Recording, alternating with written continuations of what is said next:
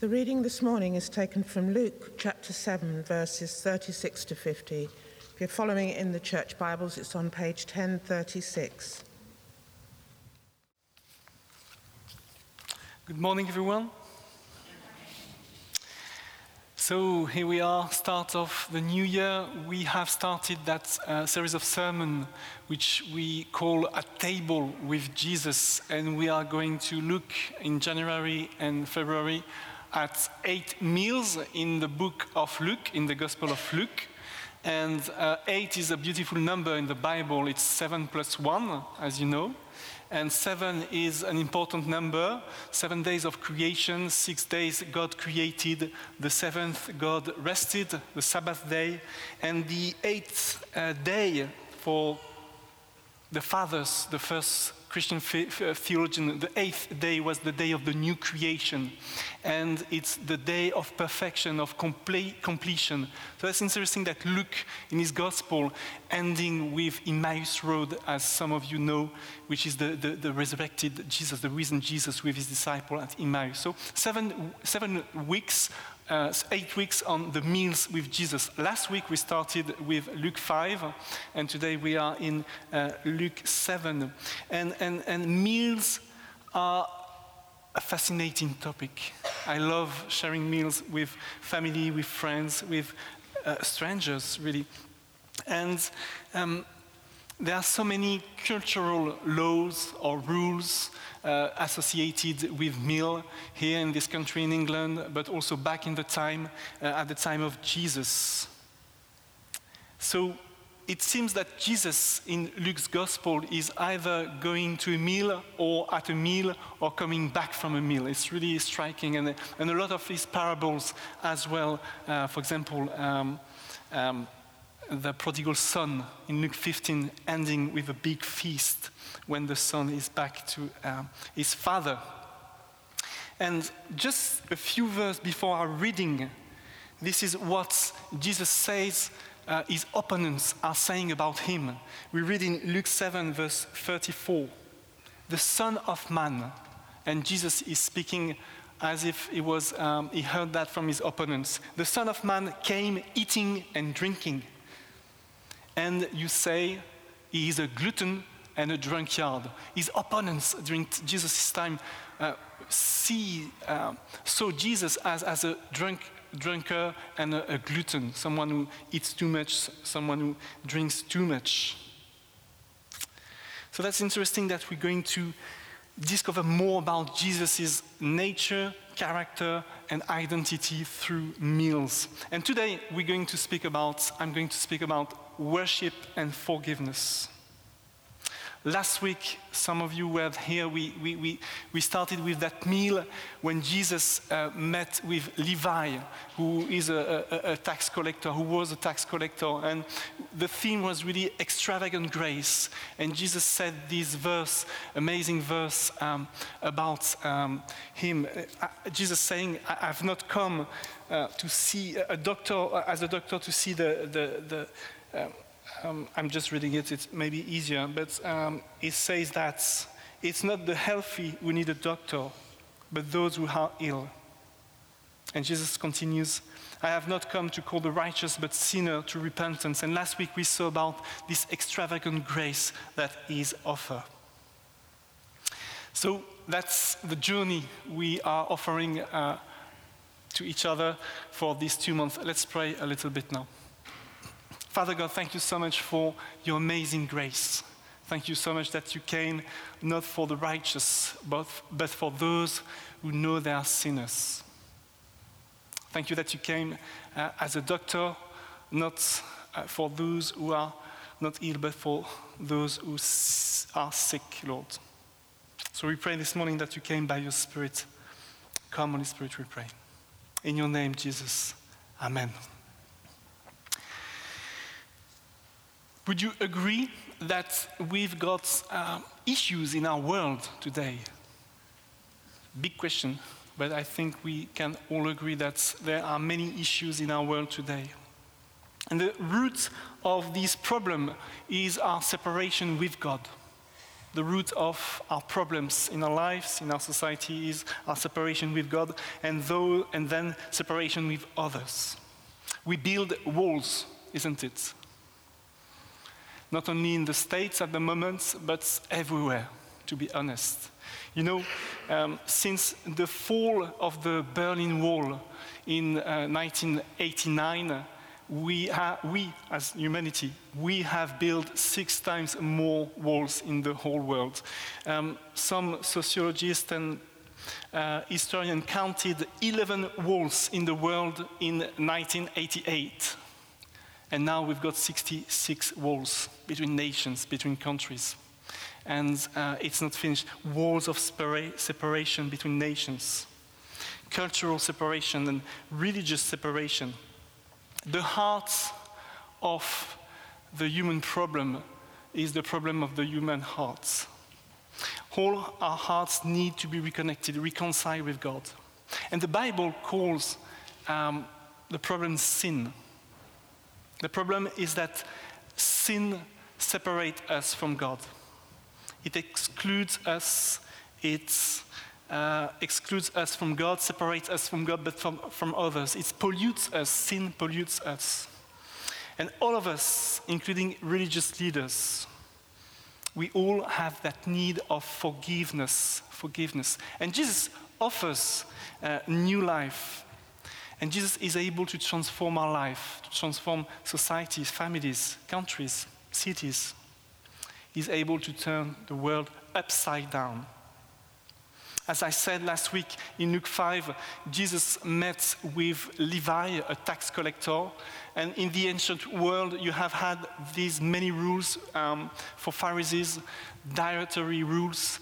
You wouldn't share meals if you were a Pharisee. With Romans, with pagans, with women if you were a man, or with so-called impure people.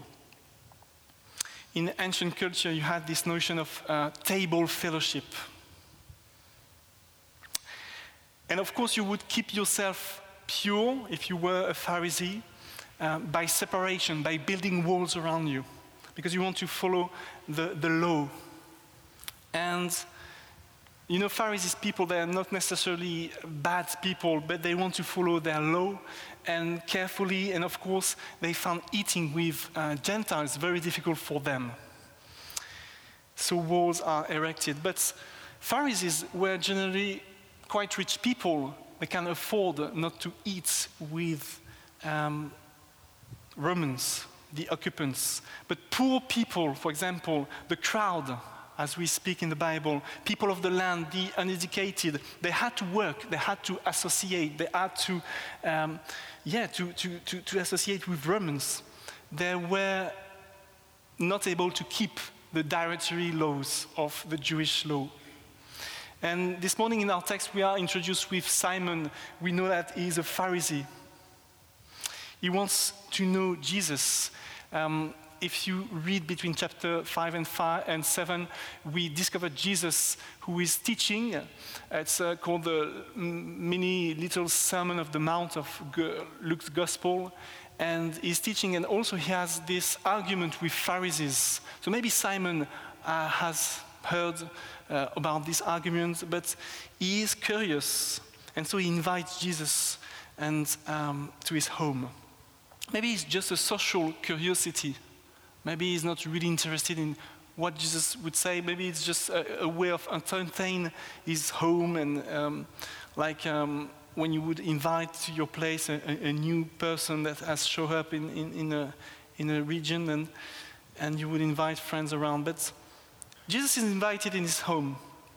He's reclining as he eats, so it means that he was on a couch eating, and there is this amazing scene, that woman who is already excluded by many in her own community because of her life. She's certainly economically enslaved and excluded as well by Simon's religiosity. She has been also in some ways separated from God. And we see that dynamic of table exclusion that is going on. Everything about that woman is wrong at that moment. She does not belong here. She does not belong to the Pharisee party. And the actions she performs are really just unacceptable, inappropriate in that setting. And of course, Simon thought that Jesus, if he is a prophet, should avoid contact with that woman because she's a prostitute. But Jesus is passive. He does nothing.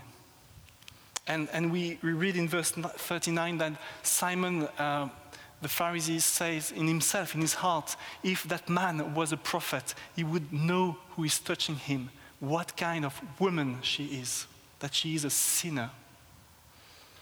But she knew she had a need for forgiveness. She had a need for forgiveness. And Jesus welcomes her. Because Jesus welcomes sinners. And Jesus offers her forgiveness. You know, Jesus is acknowledging her many sins when he will give to Simon that parable of debt that one has. But she is forgiven, and Jesus sees her heart. You know, verse 50, at the end of our passage this morning, verse 50, Jesus said to the woman, "Your faith has saved you. Go in peace." Jesus is not a moral teacher, first of all. He's far greater than that. Last week we celebrated Epiphany, the King of Kings, the manifestation of King Jesus. He's the Lord of Lords, the creator of the universe. And that woman has understood something of that. And a separation with God, the walls that have been built in her life between her and God and others, were now being destroyed, and the chasm was now being bridged. She was forgiven. She was being left in peace. And then Jesus gives a parable to Simon about forgiveness and debts. You know, let's imagine you were that amazing painter, and you were back in your hometown, and you see in a window of a shop one of your masterpieces that is there, but it's not in a great state. The frame is broken, the painting is scratched and dirty, but it is your painting you're seeing there. You couldn't say in the shop and going there, "It's my painting, I want to get it back." You have to pay for it to get it back, and then you have to restore it, to reframe it. That's what Jesus did when he came on earth, during his life, ministry, life, and death.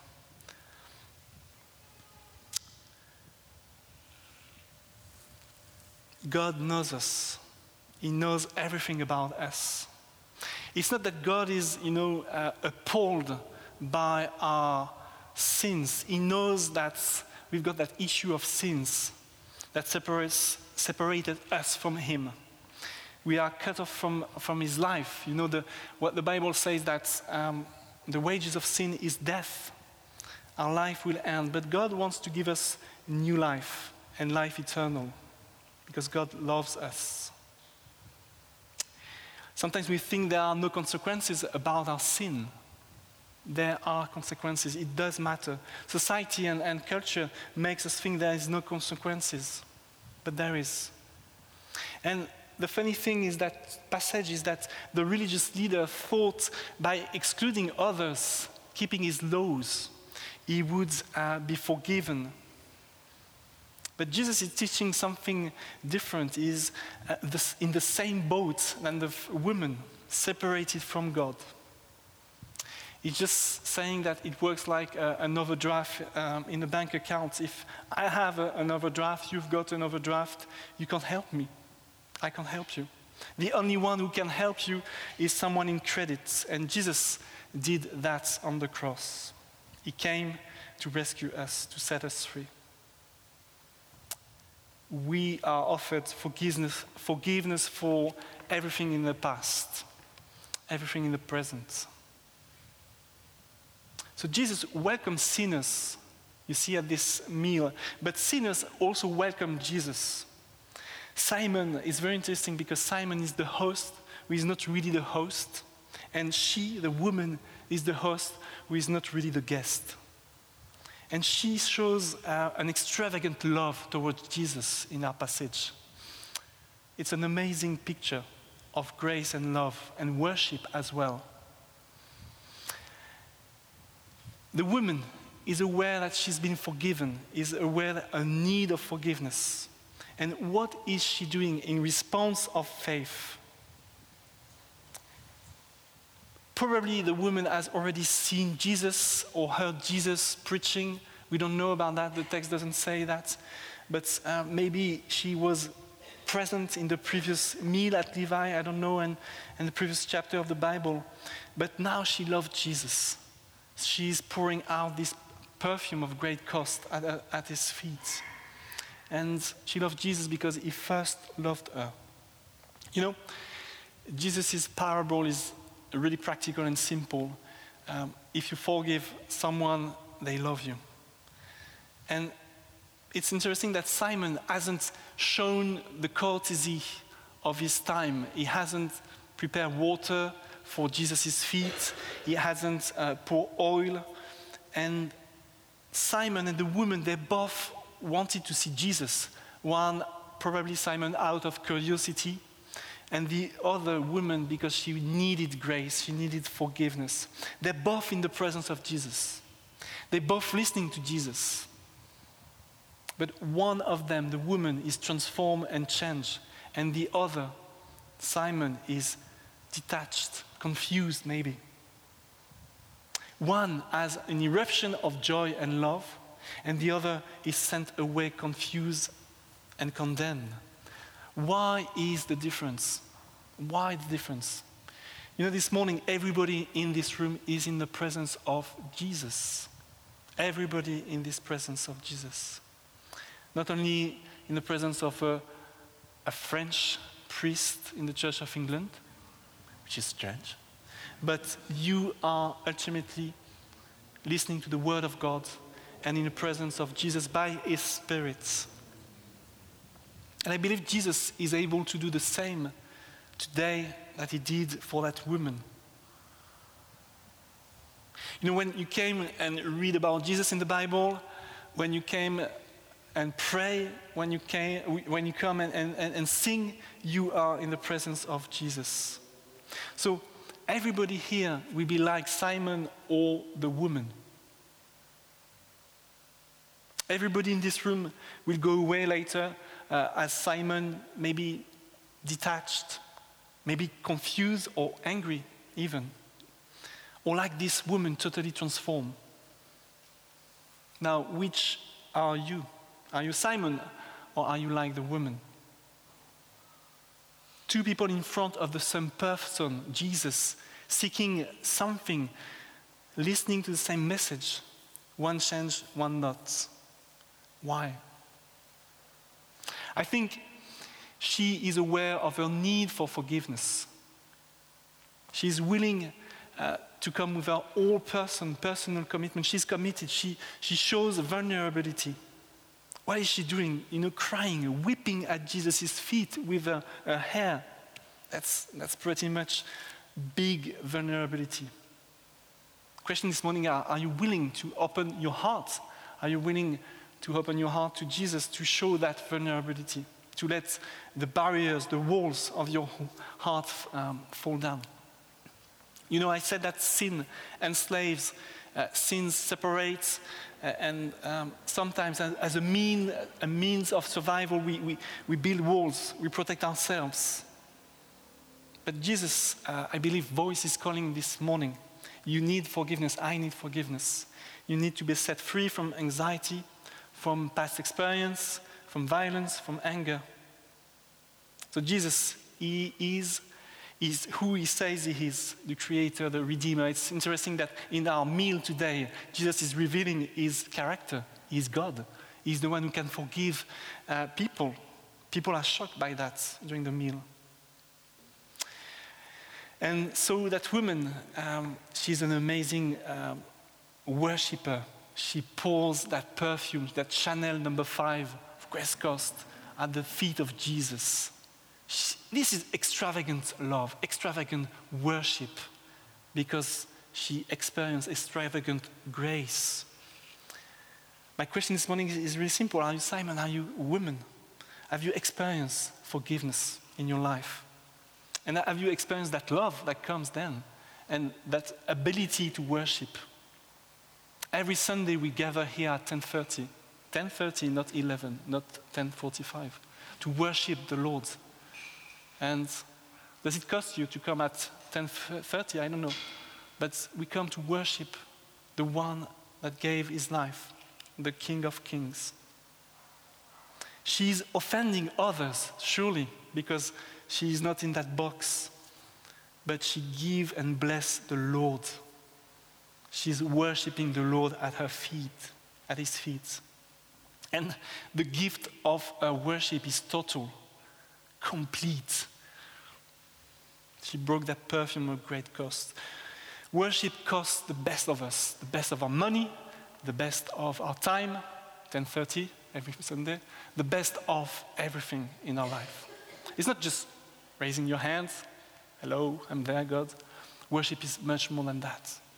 And she is, right at the beginning of Luke's Gospel, the prototype of a great worshiper, a great believer, a great disciple. Worshipping. It's not only on Sunday morning, I'm stressing that, but it's every day. What is it that costs you in your worship during the day, tomorrow, Monday, and so on? We all need forgiveness. But the good news is that Jesus is welcoming us. And as a response from that extravagant love, grace that Jesus is showing, God is showing, we can come into worship, to worship him. Amen.